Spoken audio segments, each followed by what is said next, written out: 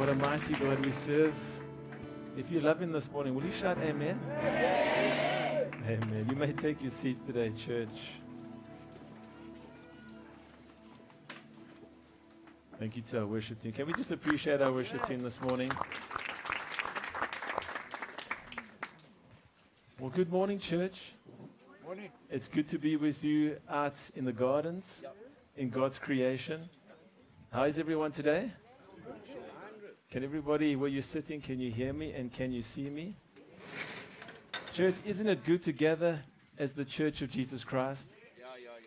Whether we're doing church inside or outside, we are going to honor the day that the Lord has made, and we will rejoice and be glad in it. We are going to bless the name of our King of Kings and our Lord of Lords. We are going to exalt His name and lift His name up above everything and everyone else. Right? Can we just give Him another great shout of praise? Can we let the whole of Marbarton and Glenvista know that we are praising the King of Kings and Lord of Lords today? Amen. Church, in case you haven't heard, we are doing some construction work inside the church, which we were hoping to complete this week, but unfortunately we didn't get there. So this construction work will only be completed during the course of this next week, God willing. So that's why we're doing church outside today. But just like David said in Psalm 122, when they said, let's go to the house of the Lord, my heart leaped for joy. Amen. And now we're here. Amen. And now we're here, and what a blessing it is to be together with you this morning as we come together and gather together in the name of our Lord and Savior, Jesus Christ. Church, can we pray together this morning as we commit this time to the Lord? Let's bow our heads together. Father, we come to you this morning in the glorious and mighty name of Jesus. We lift up your name and exalt you above everyone and everything else in our lives. Lord, we praise you for your revelatory nature because you make known all the things that we need to know through the love of the Holy Spirit. As your word says, your Holy Spirit guides us into all truth. And to those who have an ear to hear and a heart to understand, you declare all things from the beginning to the end. So, Lord, as we continue today on our study of the book of Acts, the book of Revelation, this book of the end times, we ask, Lord, that you give us an ear to hear what the Spirit says to the churches and what that means for us individually, so that we can align ourselves with your perfect truth and reveal Jesus in every aspect of our lives. It is our heart's desire to represent you and reflect your glory in the way you deserve. So, Holy Spirit, come and have your way in each of us today. Come and do the transformational work that we cannot do on our own. We ask this all in Jesus' name, and all of God's people said, Amen. Amen.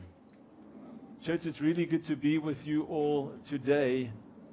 And this morning, we are going to continue with our series, Revealing Jesus, which, as you know, is a study on the book of Revelation. It's been a couple of months since we left off from the series, so I'm going to just spend some time today recapping, and then we'll get into the portion of Scripture today in Revelation chapter 2, verses 18 to 29, that speaks to the church at Thyatira. So, just by show of hands, who is interested in end times prophecy? Who is interested in end time events? Who is interested in what will happen when it comes to the rapture or the battle of Armageddon or the 1,000-year millennial reign? Now, I don't know if you know this, but the correct name for the study of predictive prophecy or the study of end time events is known as eschatology. And it means just that. It comes from the Greek word eschatos, and it means last things or last times. Now, some Christians don't really like the study of prophecy because they say that we should just be focusing on more worthwhile and solid aspects of the Bible. Or because there's just too many different opinions from different biblical scholars when it comes to these end time events. Or because, too many people sensationalize prophecy. And I can agree with that because if you go onto YouTube, for example, there's a bunch of alarmists out there, where you have these so-called prophets who post these covering images of fire and hell and the battle of Armageddon. And everything is written in capital letters, in bold, with all these exclamation points, and usually accompanied with a picture of the prophet with this massively surprised look on their face. Like, God just told me something. So people get wary of that type of sensationalism. They take the view of, I'd rather let the future be what the future will be. Right? And church, yes, there's going to be a couple of distractions today, so with the wind and et cetera, et cetera. But let's just keep a focus on God's word. So they say, let's rather just take the view of let the future be what the future will be. Let's see what happens, so let's not talk about it or even study those portions of Scripture. But there's a problem with that type of approach. Because did you know that at least a quarter of your Bible is prophecy? I don't know who did the study, but to be precise, 26.8% of the Scripture is prophetic. So if you don't want to read or study, prophecy, there is a lot of the Bible that you are going to miss out on. You're going to miss out on at least a quarter of the Scripture. For example, it would be like me going to a surgeon to have a growth of cancer removed from my body and putting my life in his hands, but he has only studied 75% of what he was supposed to study in order to do the procedure. I don't know about you, but that wouldn't give me a lot of confidence, right? So for anybody to say, here's the Bible, and you know what, I'm just not going to teach a quarter of it because it's too controversial or too difficult to understand, in reality, what that person is saying is, I just don't want to apply myself to some of the more difficult portions of Scripture. And look, I'll be honest with you. The more that I study biblical prophecy, the more that I study the book of Revelation, and you look at these and you read these different Bible commentaries, I can understand why some have stayed away from it. Because it is extremely deep and it requires a lot from you. But as we committed to do in the introduction to this series, we are going to go where not many others are willing to go. And I want you to think of prophecy as being an aspect of one of God's great attributes. God is omniscient. He knows everything. And because he is omniscient, one of the aspects of his omniscience is that he knows the future in advance and can write about it and predict it through his prophets in graphic detail. In fact, prophecy is one of God's calling cards. It is what God uses to authenticate himself and to prove himself to people. Now, church, you'll have a little booklet this morning where if I'm going to refer to scriptures, you'll find the scriptures and images in that little booklet. God says in Isaiah chapter 46, verses 9 and 10, he says, remember the things I've done in the past, for I alone am God. I am God, and there is none like me. Only I can tell you the future before it even happens.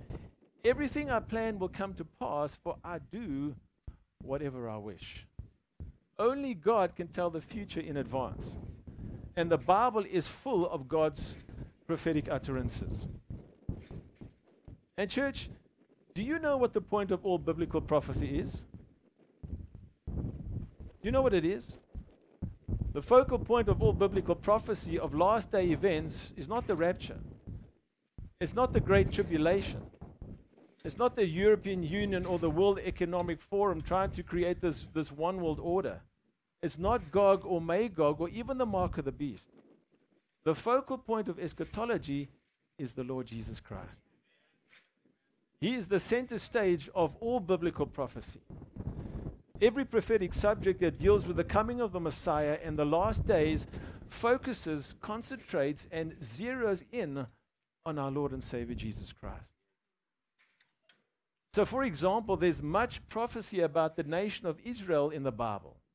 Why? Because Israel is the genetic national conduit that gave us Christ. And they have a lot to do with the end times. And that's why we need to pray for the nation of Israel. There's prophecy about the rapture. Why? Because the rapture is what unites us physically with Christ. There's a lot of prophecy about the tribulation period. Why? Because it is that period that will prepare the world through judgment for the return of Christ. There's a great deal of prophecy about the millennial kingdom and the 1,000-year millennial reign. Again, why?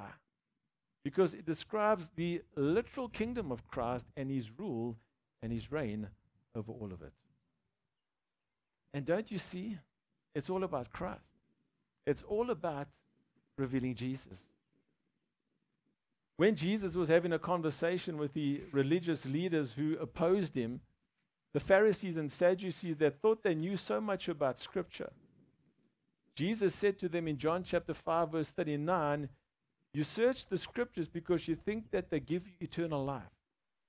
But the Scriptures point to me. And essentially, in a nutshell, church, all 66 books of the Bible are about one person and two events. That's the Bible right there. That's the Bible in a nutshell. One person, two events. The one person is Jesus Christ, and the two events are his first coming and his second coming. The first coming pointing to redemption, the second coming pointing to his rule and his reign. Right, so just get this picture. Just as the planets of our solar system revolve around the sun, all nations, all events, all of God's plans throughout history and throughout eternity revolve around the Son of Man.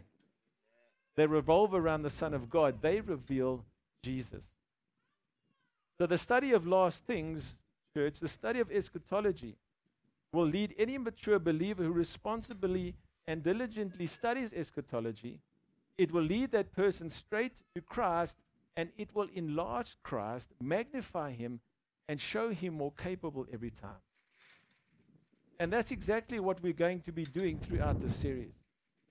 We are going to be studying this eschatological book, but we are going to be doing it so that we correctly reveal Jesus, number one, and number two, deeply prepare ourselves, right, with joyful anticipation of his imminent return. Right? Can I get an amen to that? So just to come back to what we've covered so far in this series, in chapter 1 of the book of Revelation, verse 1 says, the revelation of Jesus Christ. Now just remember the word revelation means an unveiling or a revealing. So it's to unveil and reveal Jesus, which God gave to him to show his servants things which must shortly take place. And he sent and signified it by his angel to his servant John. The Apostle John, who was in his 90s at the time, was the oldest and the last surviving of the original 12 apostles. And we find that he writes this letter from a little Greek island in the Aegean Sea called Patmos. And I know that most of us sitting here today would love to be on some Greek island having a vacation, you know, sitting on some lounger and sipping a non-alcoholic beverage. Notice the non-alcoholic part, right? But John was not vacationing on Patmos. He was banished there by Domitian, who was the Roman emperor, and he was being persecuted along with thousands of other Christians that were oppressed and tortured by Domitian and Nero in the 1st century AD. And some historical documents will tell us that John was even boiled in oil before he was taken to the island of Patmos. Even as old as he was, and probably even as disfigured as he was, God was not done with him. Because Jesus says to John in chapter 1, verse 19, write the things which you have seen, and the things which are, and the things that will take place after this. And remember, verse 19 is really the outline for the entire book of the Revelation, right? Because when Jesus says, write about the things that you have seen, that's chapter 1, and that has to do with the majestic appearance of Jesus to the Apostle John. Then Jesus says, I also want you to write about the things which are, and that refers to the church age. And in chapters 2 and 3, Jesus dictates 7 letters to 7 different churches. Church, we are in the church age right now, and the church age will only come to an end when the rapture takes place. Also there in verse 19, Jesus says, I want you to write about the things which will take place after this. So after the church age comes future things, which we find from chapters 4 all the way to the end in chapter 22. And that's really when we get into the portions of this book of prophecy that will speak to the tribulation period, Jesus' second coming, the battle of Armageddon, the 1,000-year millennial reign, and the new heaven and the new earth, among many others. So we have a lot to look forward to. But church, something I want to remind you of this morning, as interesting as the book of Revelation gets, there's also going to be parts where it may become a bit controversial. Right, and I say that because when we talk about the second coming of Christ, we need to understand that there's a lot of different opinions about Jesus' second coming, even by some of the greatest theological minds of our time and times past. So, for example, let me give you an example. If I differ with some of the biblical scholars or someone that you've listened to before on the topic of the rapture, it's okay. No, really, it's okay. The purposes of this series is to prepare us for what God is doing in this season and to prepare us for His return. It's not to get into religious debates about topics that can sometimes separate the best and smartest and even closest of Christians. This is about revealing Jesus. My commitment to you is that I will endeavor to bring as much context and scripture to explain why, for instance, I have the view that the church will be raptured before the Great Tribulation. But I will say this from the get-go. Don't just take my word on everything I say. As your pastor, I'm only trying to be a facilitator by using the gift of teaching and preaching for us to study God's word together. But as part of the body, I want to encourage you to have the discipline of the Bereans. The Apostle Paul said in Acts chapter 17, verse 11, he said, the Berean Jews were of more noble character than those in Thessalonica, for they received the message with great eagerness and examined the scriptures every day to see if what Paul said was true. Even the Apostle Paul, who wrote most of the New Testament, commended a group of people, right, for their diligent pursuit of the scriptures to verify what he was saying was actually true. So yes, I encourage you to do the same thing. Don't just take what I say at face value. Read your Bibles, study your Bibles for yourselves. There's great resources out there that will help you to understand the Greek and the Hebrew. There's lexicons, there's concordances, among many others. And you can become educated about what the scriptures really say. And this is important for all of us, church, to grow in our faith, to know God's word, and to know His will for our lives. So can I get that commitment from you, to have that same type of diligence? Now, church, who can remember what the 7 golden lampstands represent in the book of Revelation? It says in Revelation chapter 1, verses 10 to 13, John is speaking, and he says, I was in the Spirit on the Lord's day, and I heard behind me a loud voice as of a trumpet, saying, I am the Alpha and the Omega, the first and the last. And what you see, write in a book and send it to the 7 churches which are in Asia, to Ephesus, to Smyrna, to Pergamos, to Thyatira, to Sardis, to Philadelphia, and to Laodicea. Then I turned to see the voice that spoke with me, and having turned, I saw 7 golden lampstands, and in the midst of the 7 lampstands, one like the Son of Man. The 7 golden lampstands represent these 7 churches that Jesus dictates a letter to in chapters 2 and 3 in the book of Revelation. Now, you may remember that the lampstands are also known as the menorah. And very interestingly, the menorah in ancient times was the only source of light in the temple, right? And is therefore representative of how the church today must be the light set on a hill.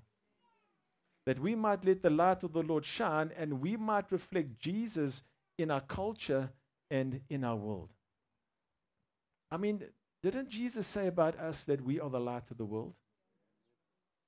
And let me ask you a question. Have you ever thought of yourself that way? When you enter a room or you enter into a conversation, do you think of yourself, hey, I'm the light of the world? You probably don't really think of it like that, but you are.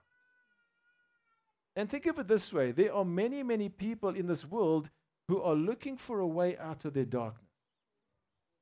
Right? There are people that like to stay in their darkness, that promote their darkness, they love to stay in their sin, but there are many people who are looking for a way out. But if they look at God's people and we seem to be in the dark as well, there's not a whole lot of hope for them now, is there? It's like the story I heard about a lighthouse when lighthouses were still lit with paraffin and kerosene many, many moons ago. And in any case, this specific lighthouse, on one day, one of the glass panes fell out. And so they had to replace it. But they didn't have glass at that point in time, so they had to send someone to go and fetch it, right? So what they did in the interim is they put a piece of tin in. So it kept the light going, but the only problem was that from one direction there was a dark spot. And according to the story, a ship trying to find the harbor one night couldn't see it because in looking at the lighthouse, it saw a dark spot. And you can just imagine what happened next. And in the same way, people trying to navigate through life are looking what is on the lampstand. And when they see us shining a light, they need to be able to see it bright and clear, because if there are dark spots, they're not going to find their way home to the one and only true Savior, Jesus Christ. They're not going to find their way out of the darkness. They're not going to find their way to the truth. And that's why Jesus writes these letters to these 7 churches, and to most of them with such a strong warning to be churches that correctly represent Him and reflect His glory. Amen. We need to reflect the glory of the Lord. People need to see our light shining brightly. When we talk about these letters to the 7 churches, here's what we need to remember. First of all, they are literal churches that were in existence in the first century in what is known today as Turkey. Right, and to give you a picture of what I'm talking about, have a look at that little map on your booklet of where the 7 churches were located.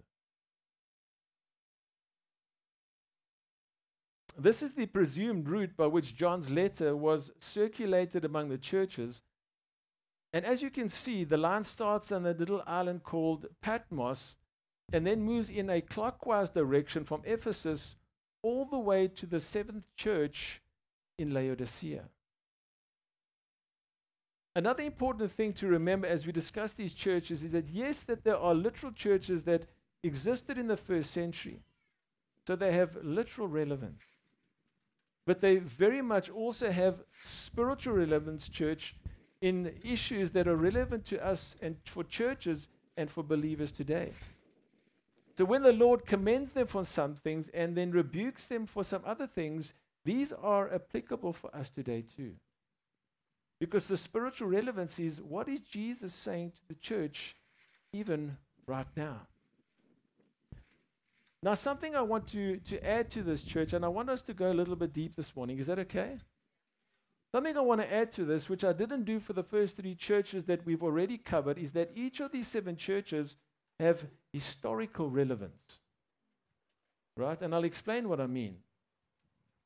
Since the first church was born on the day of Pentecost in 33 AD, each church that Jesus dictated a letter to is actually pointing to a time period on the timeline of church history.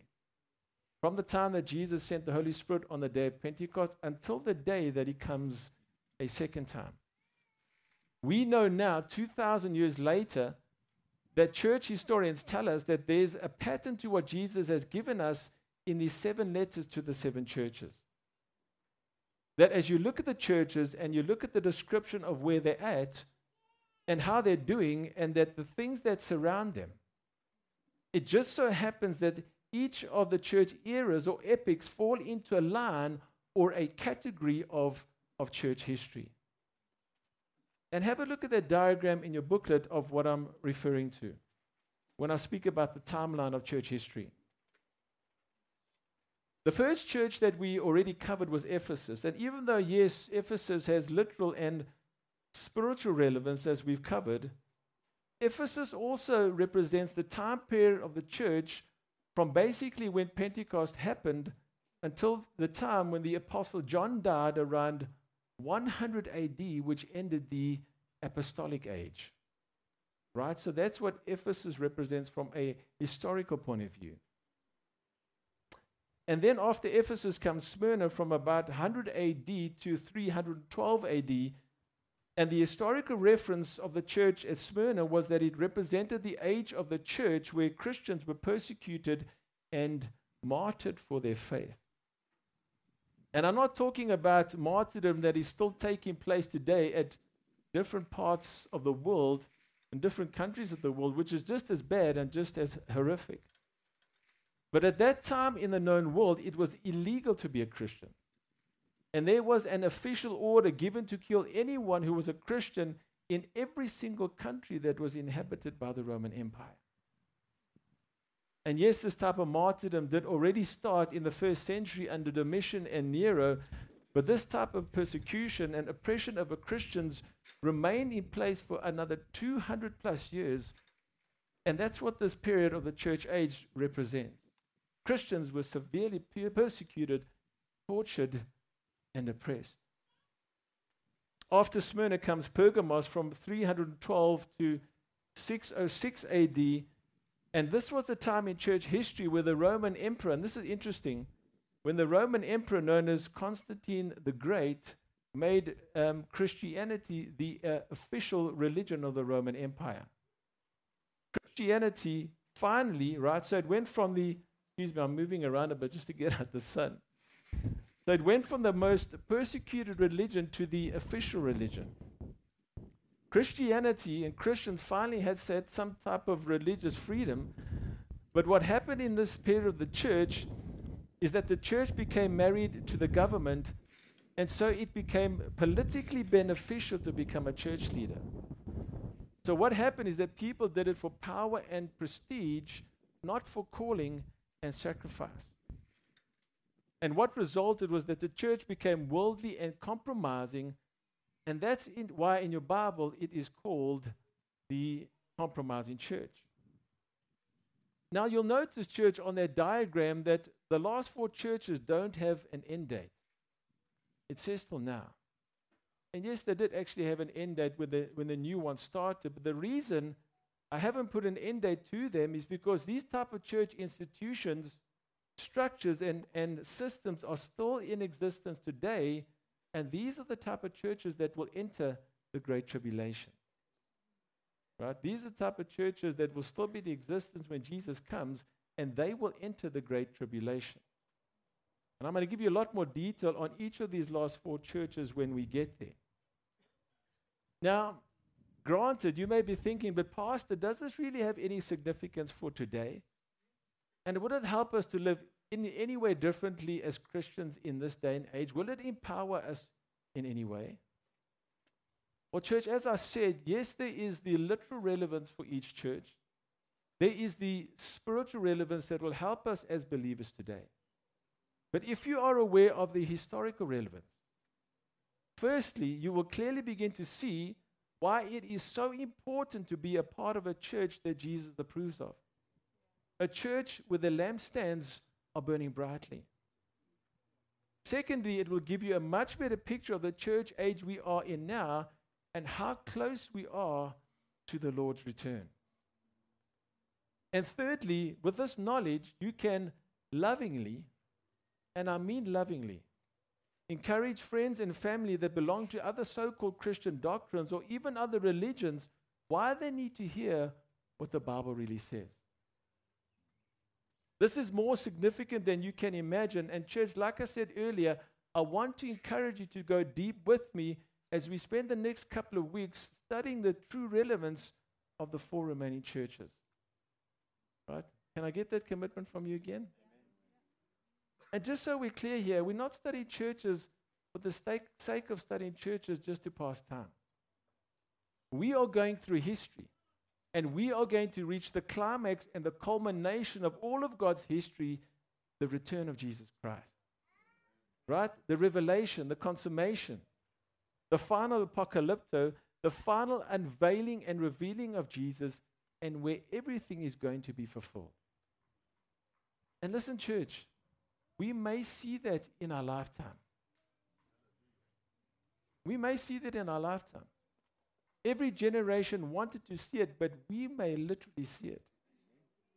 And that's why it's so exciting to study and so exciting for us to look at. On that note, I want you to go to Revelation chapter 2, verse 18 on your booklet there, church. I just want to say from the start, we're not going to be able to conclude our study today on the church at Thyatira, but we'll at least set a good foundation. Give me about another 5 or 6 minutes of your time this morning, and then we'll begin to close. This is what Jesus says.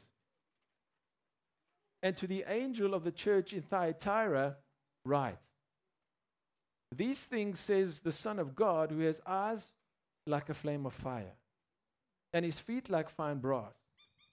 I know your works, love, service, faith, and your patience. And as for your works, the last are more than the first. Nevertheless, I have a few things against you, because you allow that woman Jezebel, who calls herself a prophetess, to teach and seduce my servants to commit sexual immorality and eat things sacrificed to idols. And I gave her time to repent of her sexual immorality, and she did not repent.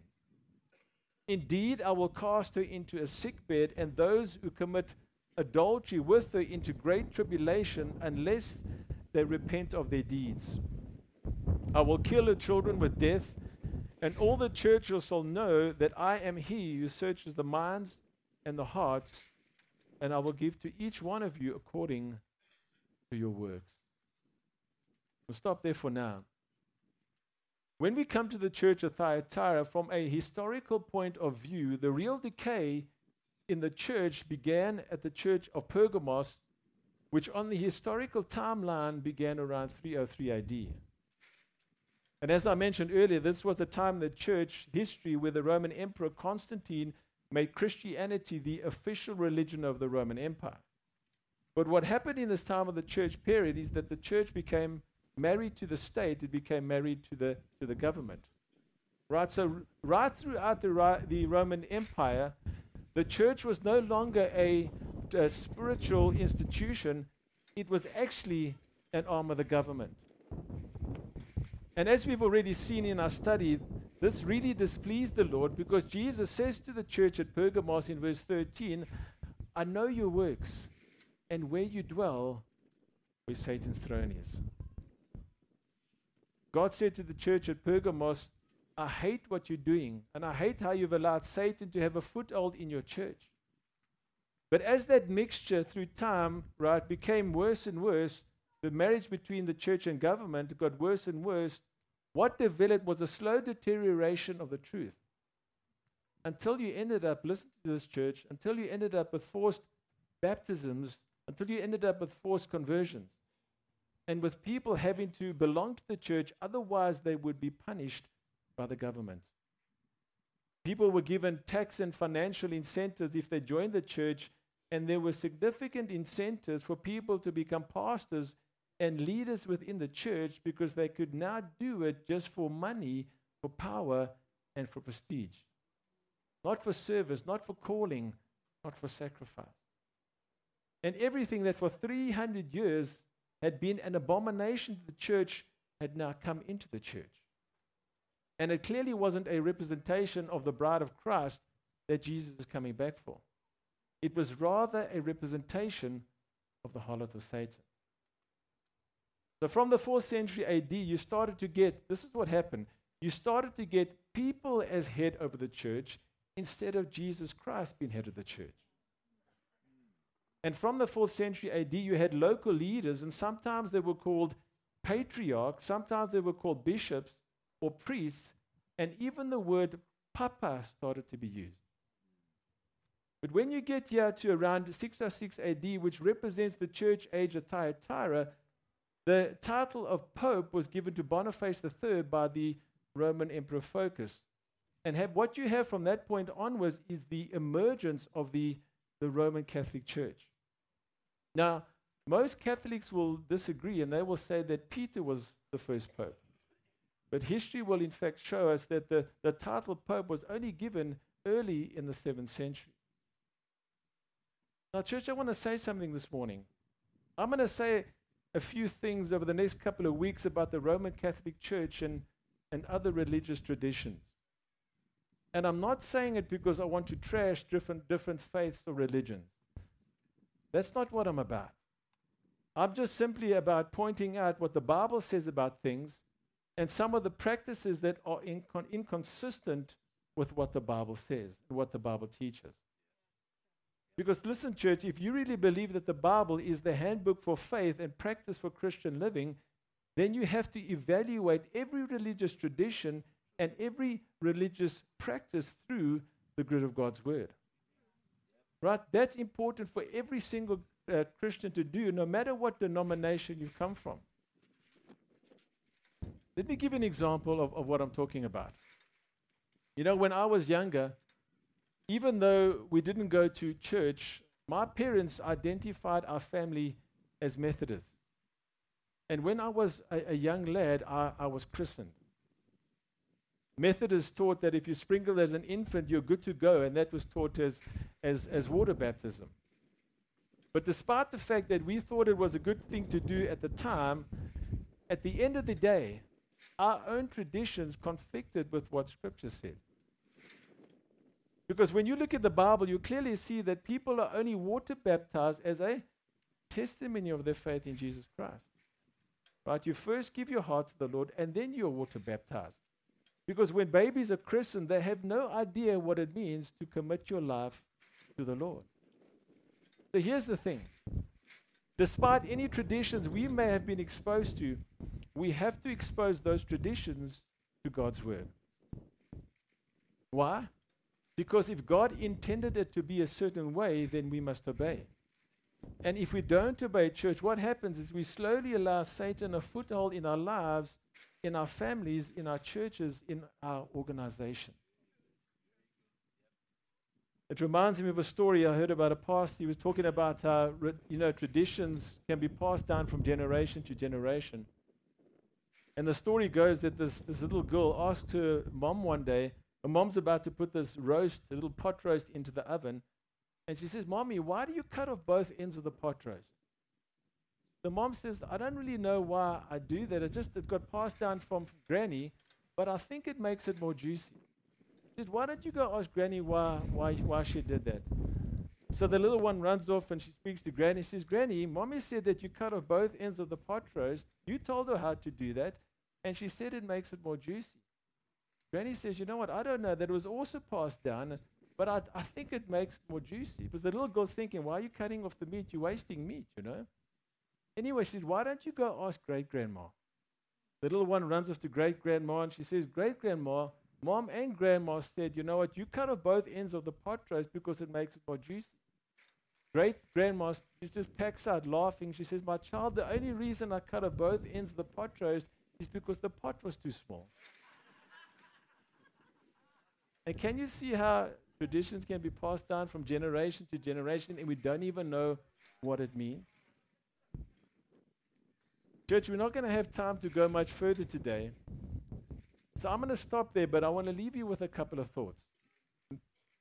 I want to ask you to do something in your quiet time this week, time when you get alone, just to think to yourself and to reflect a bit, to have a bit of an inward look. We are going to go pretty deep into what Jesus approves of and what he hates in his church and what he hates in the lives of believers.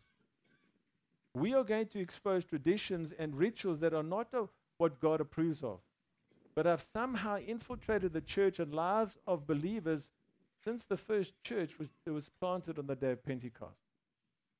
And whether you come from a Catholic or Orthodox background, right, or you're a Mormon or you're a Jehovah's Witness, or you know what, somewhere in your family there's been this tradition of ancestral worship or witchcraft. Or even if you're sitting here today and you've been brought up in an Eastern or Islamic religion, which comes with many rituals and traditions, I want you to really consider this. Are those rituals and traditions found in God's word, and does God approve of them? And some of you may already say, well, of course they do.